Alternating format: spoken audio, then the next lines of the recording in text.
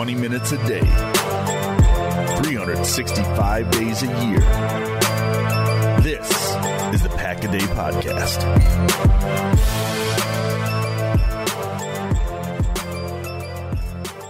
What's going on, Packer fans? Happy Wednesday. Welcome back to an all-new episode of the Pack-A-Day Podcast. I'm your host, Andy Herman. You can follow me on Twitter at Andy Herman NFL. Thanks so much for being here today. I'm joined once again by my good friend, Sam Monson. You can follow him on Twitter at PFF_Sam. He is the lead PFF NFL analyst. You can also find him as the co-host of the PFF NFL pod. Sam, great to have you back. How the heck are you doing? Doing well. How about you? I am doing great as well, although not quite as great, coming off a little bit of a disjointed Packers loss at the hands of the Las Vegas Raiders. You know, that line of like when you see the Vegas line and it seems fishy that it probably is fishy. That was one going in where it was Raiders -2. And I think, I don't know, maybe from your side of things, maybe from the outside looking in, it made a little bit more sense. But I think a lot of Packer fans were like, really, Raiders -2? And then, you know, if it's fishy, it probably is fishy. And this one was fishy. And it exactly was that. Raiders get the win. Yeah, I mean, Vegas, the odds makers had it correct, right? But I kind of agree with you. It felt like a game that Green Bay should have won going into it. And even during the game, it felt like a game that, you know, eventually something's going to click and the Packers will ease away or show that they're the better team because, you know, the Raiders aren't good. Yeah. Like we had some, optimism about Green Bay earlier in the season. And I feel like that was a game that did get away, even if it ended up proving the odds makers right. It did. It's the second one, probably not two, because Atlanta, you had the one where they had the 12-point lead going into the fourth quarter on the road. That one gets away. This one felt like it got away too. Even, you know, Josh McDaniels did everything he could with his fourth down decision instead of going for 1 yard against this Packers defense. Kicks the field goal, doinks off the upright, and it just felt like, man, somehow they're going to find a way to get away with it. And alas, that was not the case. So just a disjointed game from, I think, both teams. Not great from the Raiders either, but unfortunately a little bit worse from the Packers side of things. Let's just start there. This has been more of a struggle lately for Green Bay. As you said, there was a little bit of optimism early. They look good against the Bears. Yes, it's the Bears, but they look good against the Bears. They looked good for 3 quarters against the Falcons and then blow it. They look terrible for 3 quarters against the Saints, but then win it. Sort of the reverse of those two. Then the Lions get the better of them. They lose to the Raiders. What have we learned about this Packers team through 5 weeks now? Yeah, I think they're still, as a team, kind of trying to get things together, particularly on the offensive side of the ball. You know, I think the defense is its own thing, and it's been much better. The front 7 has been dramatically better than last year. They're getting pressure. Gary looks fantastic. They're presumably going to ramp up his workload at some point. When they do, I think you're sitting on a defensive player of the year type of performance, albeit there's 6 or 7 guys in the NFL that are at that level at the moment. But the offense, it's like we've talked about Jordan Love before. He's still functional, but he's making mistakes, right? And early in the season, he wasn't making as many. And the mistakes are more obvious now that the situation has gotten worse. The offensive line through the first couple of weeks had allowed like 4 pressures or something crazy. And then they've been steadily allowing more and more pressure. And a guy like Max Crosby has a day against the Raiders, and now he's under pressure a lot. So everything around him, like his circumstances that right at the start of the season, I think were pretty good, have been getting worse, in addition to him still making mistakes, still not being the most accurate quarterback in the world. So now you've kind of got all these elements of Jordan Love is not efficient enough to carry everything by himself. This young receiving core, who I still like, I think they're talented. I think they've got skills. They're making enough mistakes, you know, as young players that's not helping. And the offensive line is now deteriorating and getting worse and making their version of mistakes, which is, you know, letting pressure and putting everything else in a tougher spot. And those things are all combining now to just sort of create this inefficient offense that isn't really able to get out of its own way and stop making enough mistakes to just move the ball down the field. I'm so glad you said that too. It does feel like collectively, I don't know that there's any one player that I look at. I know, Dylan's had some ups and downs, but collectively, I don't know if there's any one player that I'm just like, this is not a potential starting caliber NFL player. We've seen it from him at some point in time. But everyone to a T is making some level of mistakes, and it's just almost like a different player on a different play every single time. And I know when you have a young team, there's going to be that volatility and those ups and downs, but you almost have a group of players that nobody's exactly playing their best brand of football right now, and it's affecting everyone around them and making them play worse. And it's just kind of like this combined structure of you don't know what you're going to get on a down-to-down basis. It really is, and it is this combination. They when you have sort of, let's call those three separate, elements of the offense, the protection, the quarterback himself, and then the receivers, those are three separate areas where somebody can make a mistake during a play, any one of which can ruin the play, right? And if they time them so that they're not happening at the same play, now you're just ruining 3 times the number of plays that you could potentially be. And you've seen that throughout the game, right? Like Jordan Love makes a nice play and then Romeo Doubs drops a ball, right? It's like, Doubs is a solid player, but he's not good enough that he can afford to be dropping these passes. Like if you're Romeo Doubs, you need to be making those plays because you don't have the crazy physical attributes that some of these other guys do. You need to be the solid receiver that makes every one of those catches and, takes it for a first down when it's there. The play right at the end of the game, right? Christian Watson is wide open early in the play, but the moment he's open is exactly the moment the protection is breaking down and Jordan Love has to start moving. And then by the time he finds him again, it's too late, right?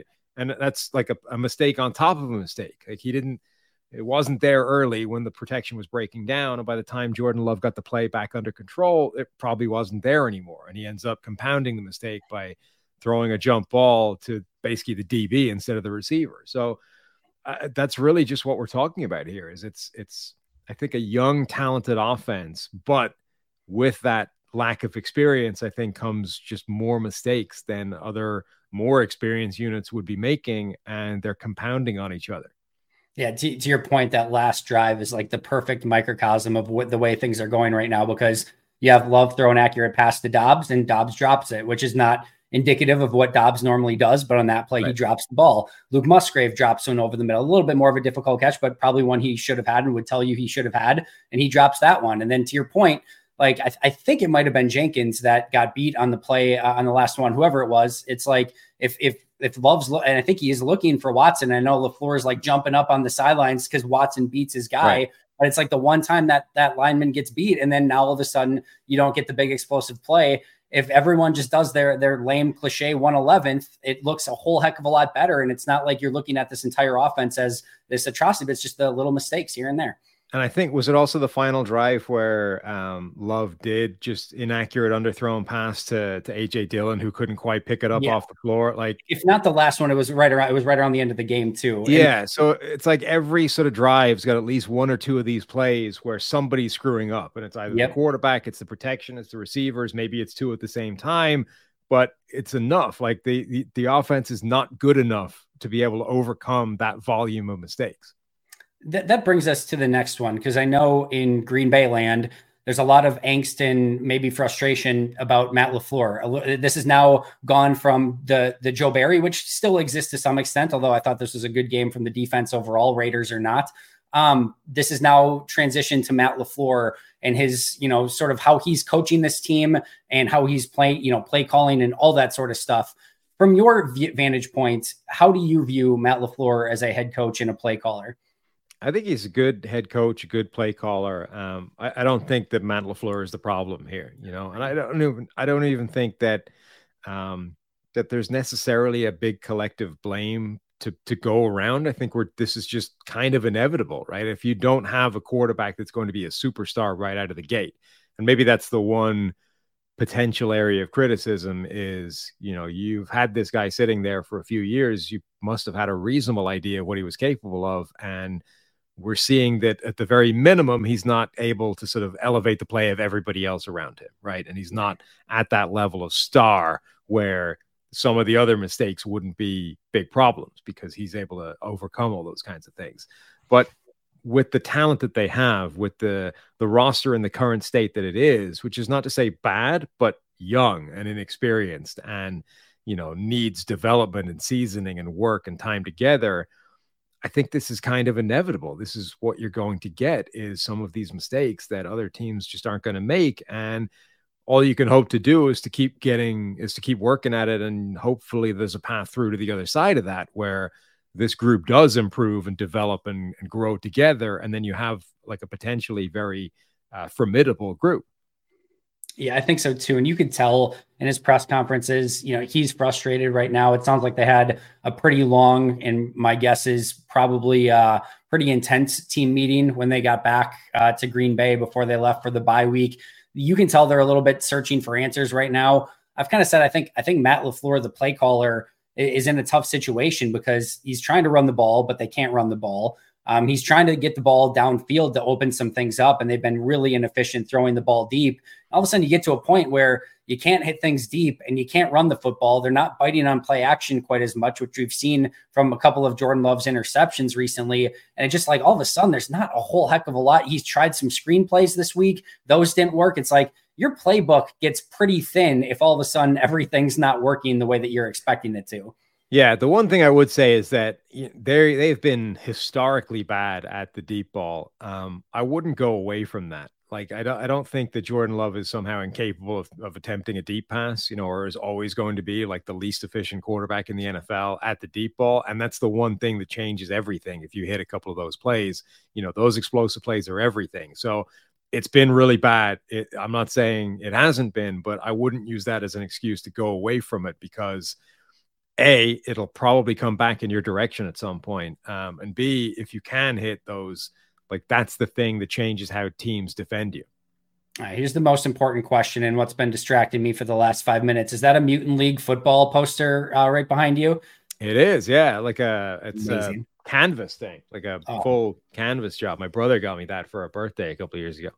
That is absolutely amazing. That I have been now distracted, like trying to figure out exactly what it is, but now I am very, very jealous. All right, on back to the Packers now that I got that out of the way and can stop focusing on it, hopefully. Jordan Love, we talked about a little bit already. I think for the most part, this has kind of been the same Jordan, but we've seen his adjusted net yards per attempt go down every single week. We've seen his passer rating basically go down every single week. It felt like this was Jordan's worst game yet. I think you guys had it graded as such as well. Is this just declining, because teams are figuring him out? Do you view this as his worst game yet, or how do you kind of view his progression or regression at this point?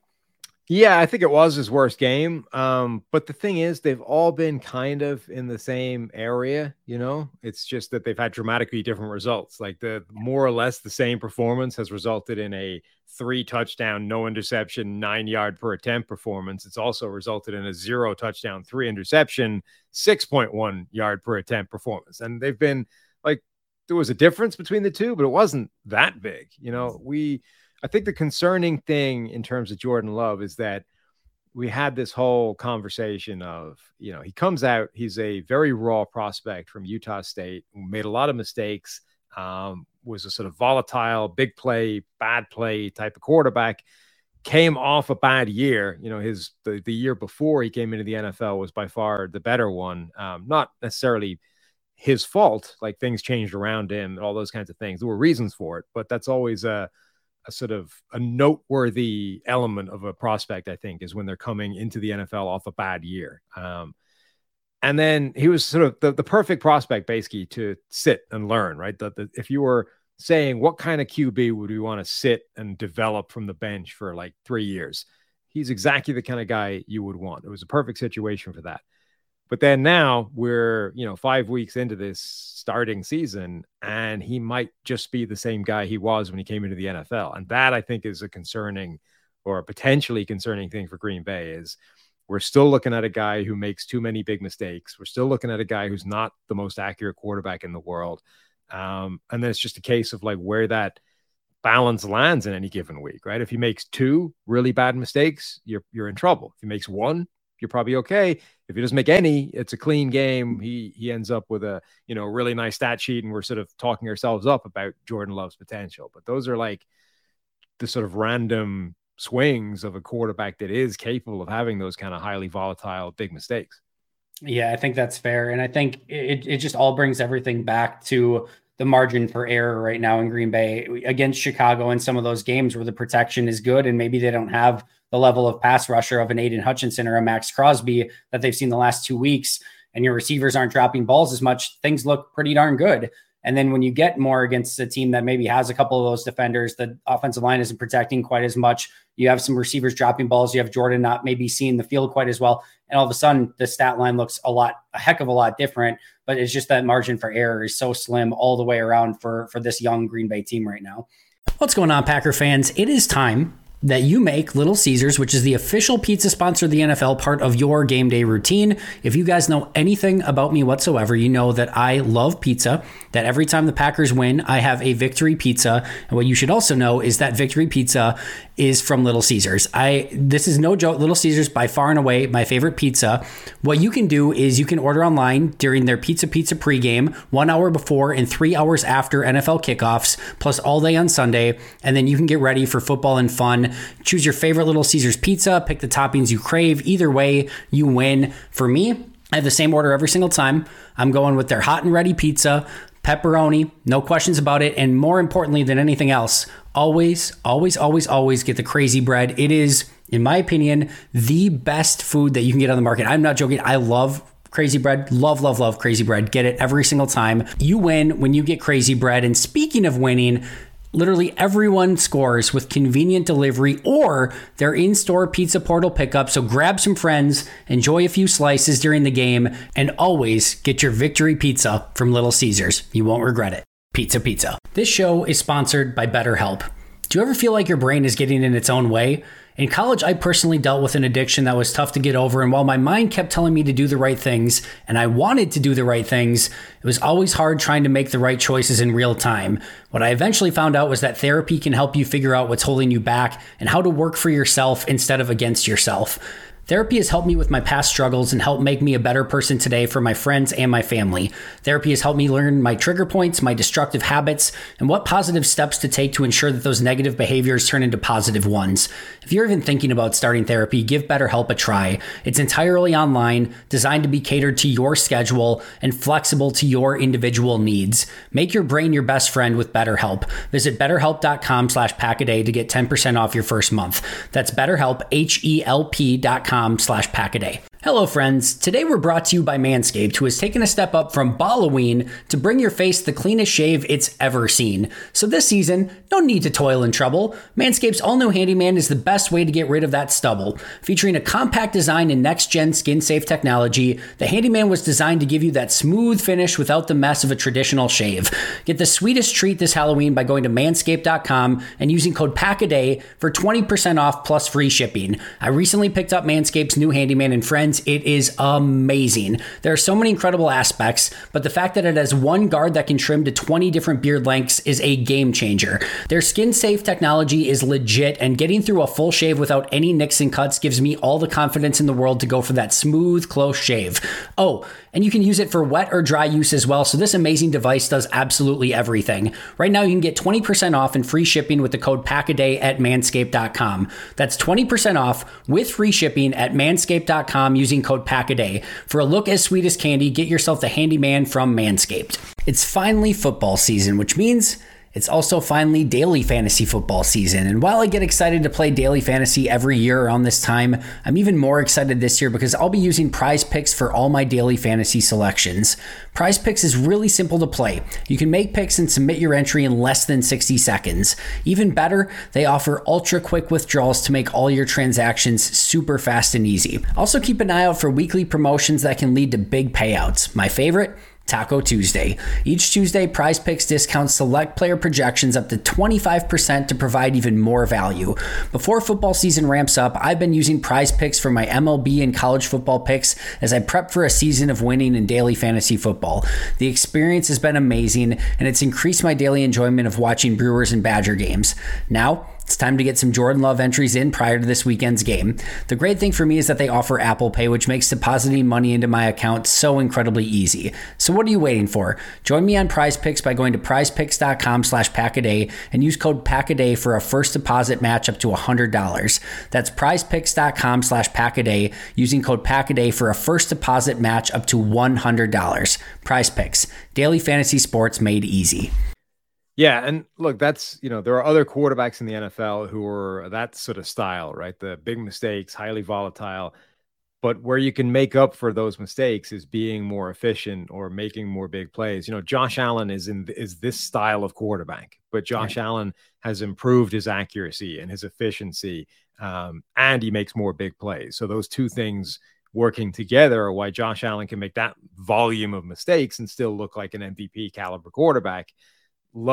Something needs to change, right? Either the big mistakes need to get cut down, and history says that probably doesn't happen because those quarterbacks tend not to. That's part of their game. That's part of their makeup.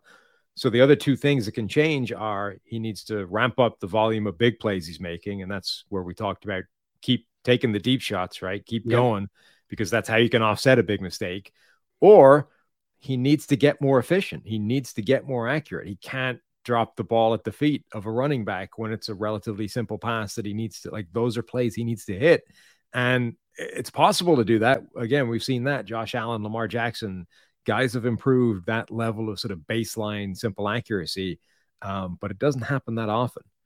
No, it doesn't. And like you said, and I think it's a really smart point, is to begin with, you got to figure out one of them, either better accuracy, more playmaking, or less mistakes. Because otherwise, again, if you end up with a game like this where you don't have the accuracy, you do have the mistakes, and you don't have the playmaking, these are the sort of results that you can end up with very disappointing losses in Vegas to the Raiders. It's been a tough week, I know, for Packer fans. Not a lot of positives to discuss, but I do feel like one of the positives has been Rasul Douglas. I think had a really, really great grade from you guys. I think a 90.9 grade. I thought he looked phenomenal. I said all week, like, if the rest of this team plays with the intensity and attention to detail that Rasul Douglas did this week, this is a probably very different outcome against the Raiders. He had the two, trick plays where he was all over, the flea flicker that he breaks up, and then the play where they're trying to throw back across the field to Garoppolo. He's right there waiting for that one. I just thought his brand of intensity and just attention to detail was really, really good in this game, and kind of has been throughout the year so far. Yeah, he was really good in this game. Even just looking at the pass breakups that he had, both of them were really good plays. Both of them were very different plays. One of them was sort of sticking in tight coverage to a guy and then not necessarily winning a jump ball, but playing the receiver really well with a jump ball and making sure he couldn't come down with it. And then the other one was the kind of classic play that almost always fools that type of defense, right? They're running one of those deep over routes against the cover three look. That cover three corner is usually run off and he's gone. He's out of the play and you're hitting the space underneath him with that deep over. Instead, Rasul Douglas reads it and breaks back towards the deep over and breaks that up with authority. It's a play you don't see corners make that often, but his awareness, his understanding of what was happening was good enough that he was able to put himself in position to go make that play. Just really good. And those are just like his two highlight plays. The rest of his game was impressive as well.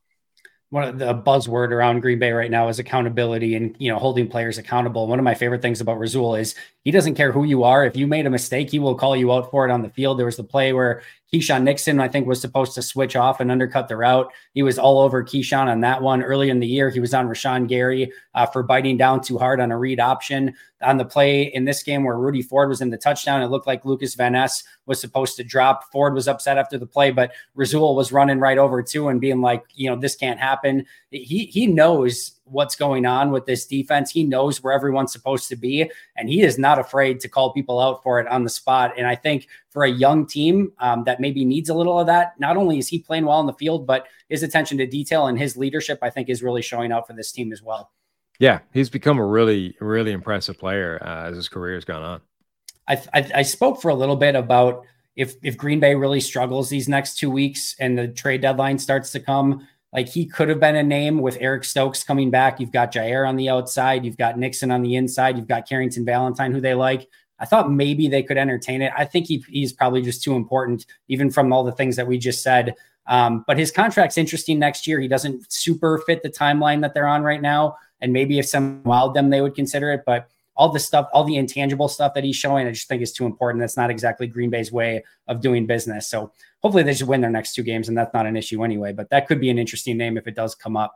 I wanted to talk about one other thing. We know kind of going into the season now that rookie tight ends are going to usually take a hot second to develop. It doesn't just happen overnight, unless I guess you're Sam Laporta, who's having a heck of a rookie season so far. But I wanted to talk about the tight end. This was supposed to be a very deep tight end class. It kicked off with Dalton Kincaid at 25, then Laporta at 34, Michael Mayer, who the Packers just played against, at 35. Then you had Musgrave at 42, Schoonmaker at 58, Brenton Strange at 61, and finally Tucker Kraft at 78, kind of encompassing those first 3 rounds.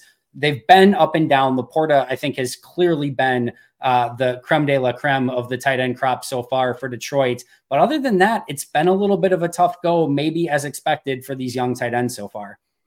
Yeah, it has been. And part of it is always opportunity. You know, you look at the kind of list, and the only 3 guys with more than 5 targets over the course of the season are Sam Laporta, Luke Musgrave, and Dalton Kincaid, right? Those 3 top guys are the only ones that have even featured as significant parts of the offense.